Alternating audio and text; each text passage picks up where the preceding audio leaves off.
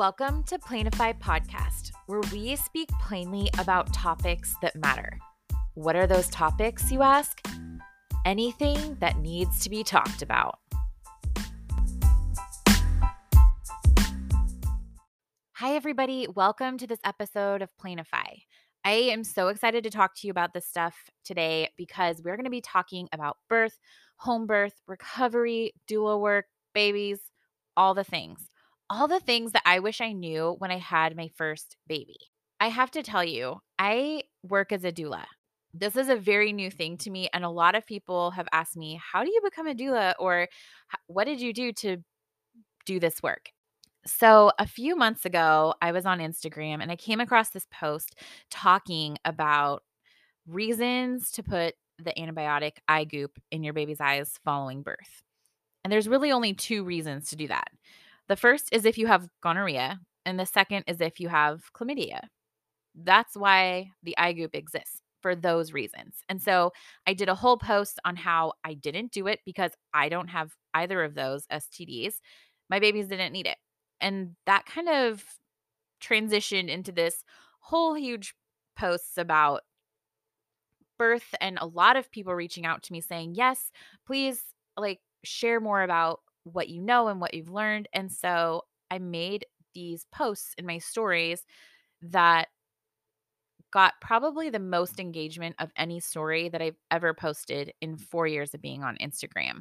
I can't even explain to you the number of responses and comments that I had and people sharing their stories to me. It was really overwhelming. So at the end of those posts, though, I made this little joke. I said, haha, look at me. I should become a doula.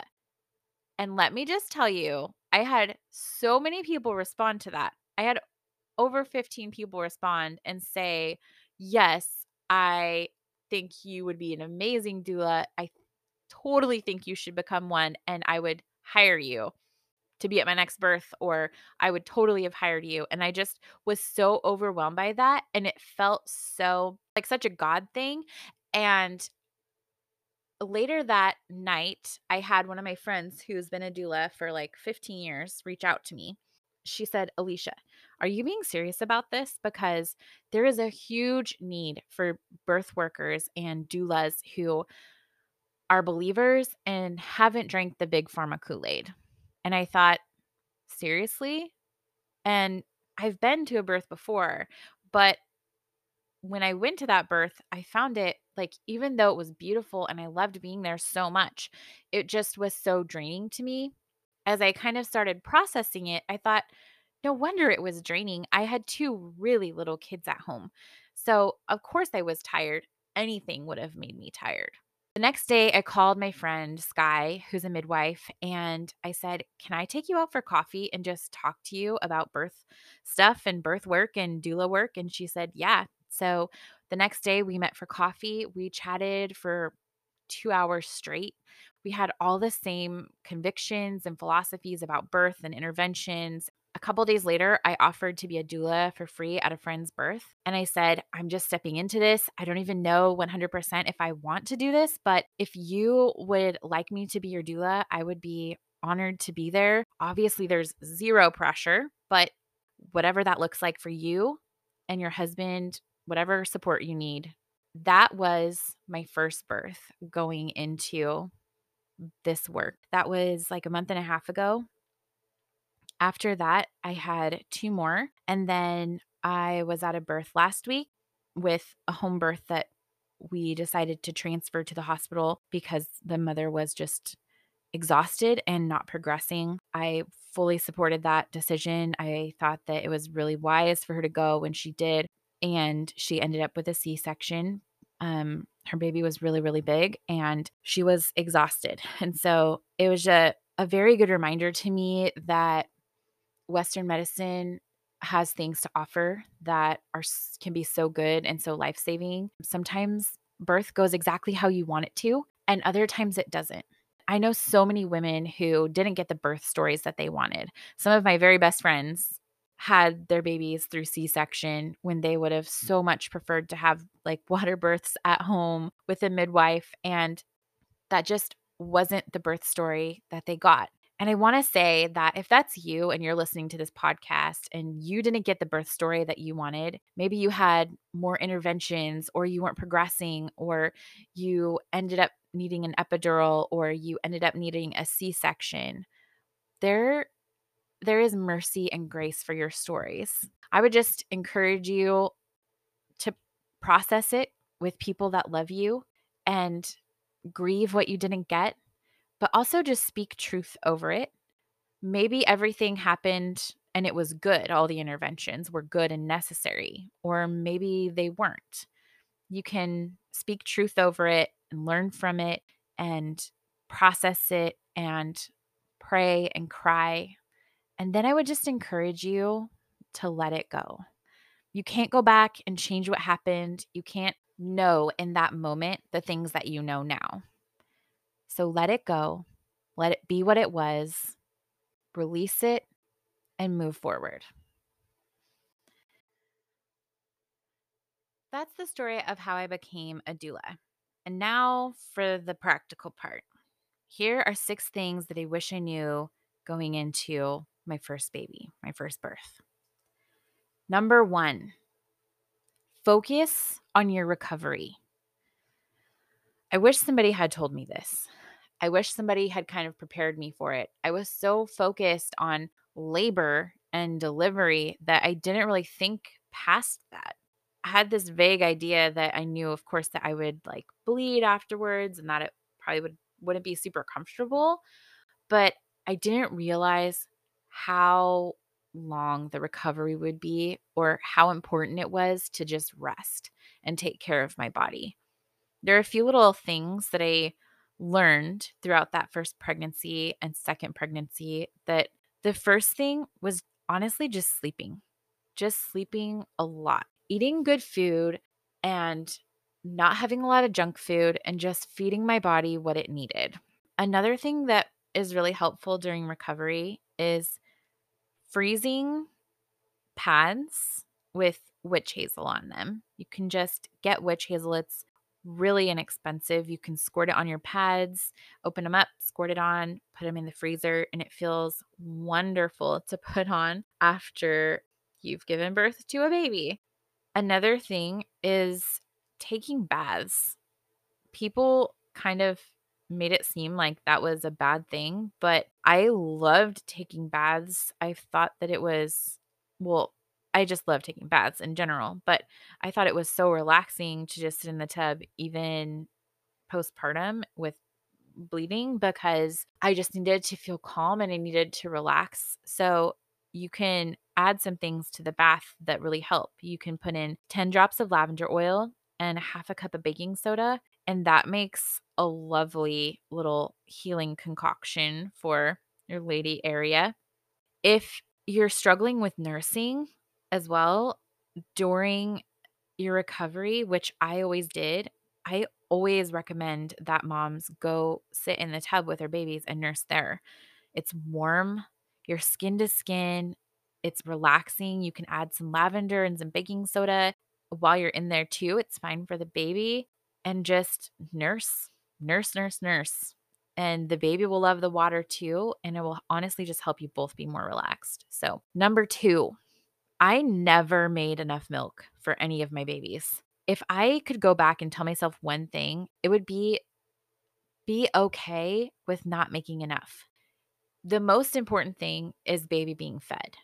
And if you can nurse a little bit, great. If you can nurse all the way, awesome. There's so much judgment out there, and some moms who push through the nursing figure it out, but other moms don't. And you don't know their story, you don't know what they're dealing with. Can we just stop being judgmental? Because it's just silly and ridiculous. If you're able to feed your baby once or twice a day nursing, just do it and be okay with it and supplement the rest of the time. There are benefits to supplementing. There really are. Honestly, there is an opportunity to get more sleep. So if that's you, take advantage of it. Be okay with it. Everybody is different and it's okay if you can't make enough milk. So that's my number 2 is be okay with whatever milk you can make, whether it's too much or not enough. Okay. Number 3, talk to your husband about sex following birth. So, when my husband Johnny and I had Bear, we were so young and we had no idea what we were in for in terms of the recovery. And we were both frustrated that it took so long to get back to a normal sex routine. With our second baby, we were much more prepared and we knew what to expect. We knew that better communication would just really help. And so for our second baby, I told my husband, do not expect anything, nothing for at least 3 weeks. Nothing. And you can just use your own imagination. You do not have to have actual sex to like be with your husband. So you can use your imagination for that. But I just knew that I didn't even want to think about it. I needed a break. It was overstimulating. And so I just told my husband, expect literally nothing for at least 3 weeks. And then we can talk about it again after that and see where I'm at and how my body's doing, how the recovery is going. And it worked so much better the second time. We both knew what to expect. And I honestly, I think it was at least 6 weeks for all of our babies before we did again. But even then, I say you are not fully recovered at 6 weeks. I would say, honestly, give it a year. And maybe that's just my body and where I was at. And maybe other people really are totally recovered at 6 weeks. But I honestly didn't feel normal for a really, really long time. So just be gentle with your body, be kind to your body, talk to your husband about it so that you both at least kind of have an idea of expectations. I think that can really help with that whole side of your relationship and your marriage after having a baby. So that's number 3. Talk to your husband about sex. Number 4, most people won't or don't tell you that after birth, your baby is going to sleep for a 4 to 6 hour stretch because the baby is exhausted from birth too. And this is one of the longest stretches of sleep your baby is going to sleep for a while. So you need to take advantage of this. God designed this purposefully. The mom needs extra sleep during this time. So do not have visitors over. I know that it's exciting. It's important to bonding with your baby, to the recovery, to nursing, all of it, your hormones, everything. Getting that initial sleep helps your body jumpstart that healing process. This is something I did not do with my first baby because he was the first baby in my family. Everyone was so excited to see him. He was born at like 10:30 in the morning. And so after it took about 3 hours for everything to be like cleaned up and for the midwives to be gone.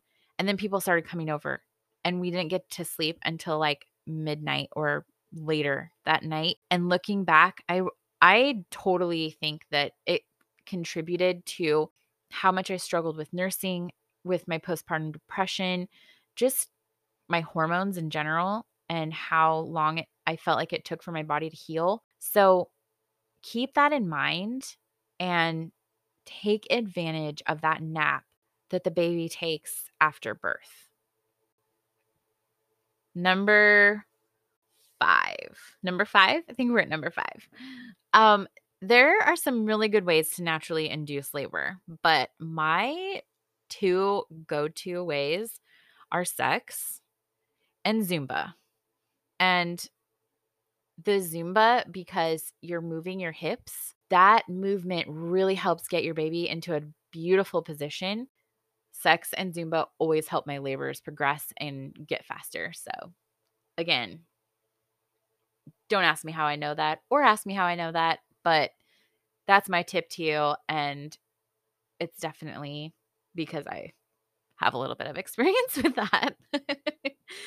Number 6, and this is so, so important. And I just want to give you permission to hear this. If somebody wants to come and serve you and your husband and your baby by helping with meals or a chore or laundry or to clean your bathroom, just let them. I think sometimes we do ourselves and other people such a disservice when we don't allow people to love us in practical ways.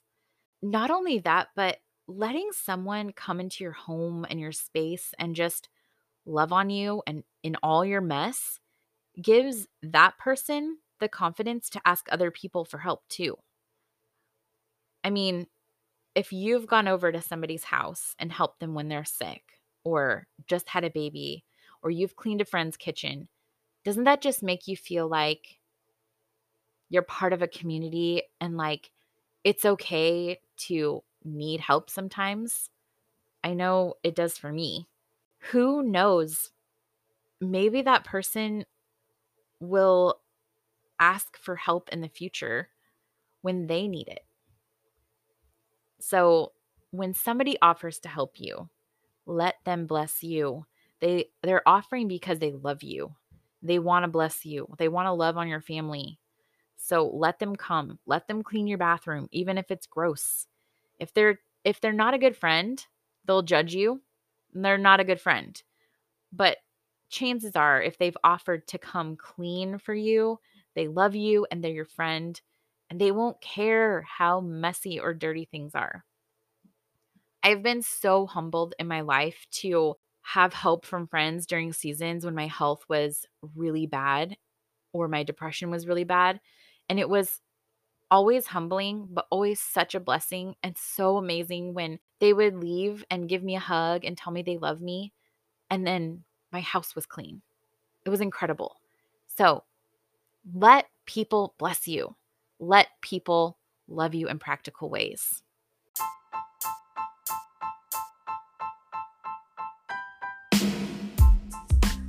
That's all we have for today. Thank you so much for joining me. Remember, be bold, be brave, speak the truth, even if your voice shakes.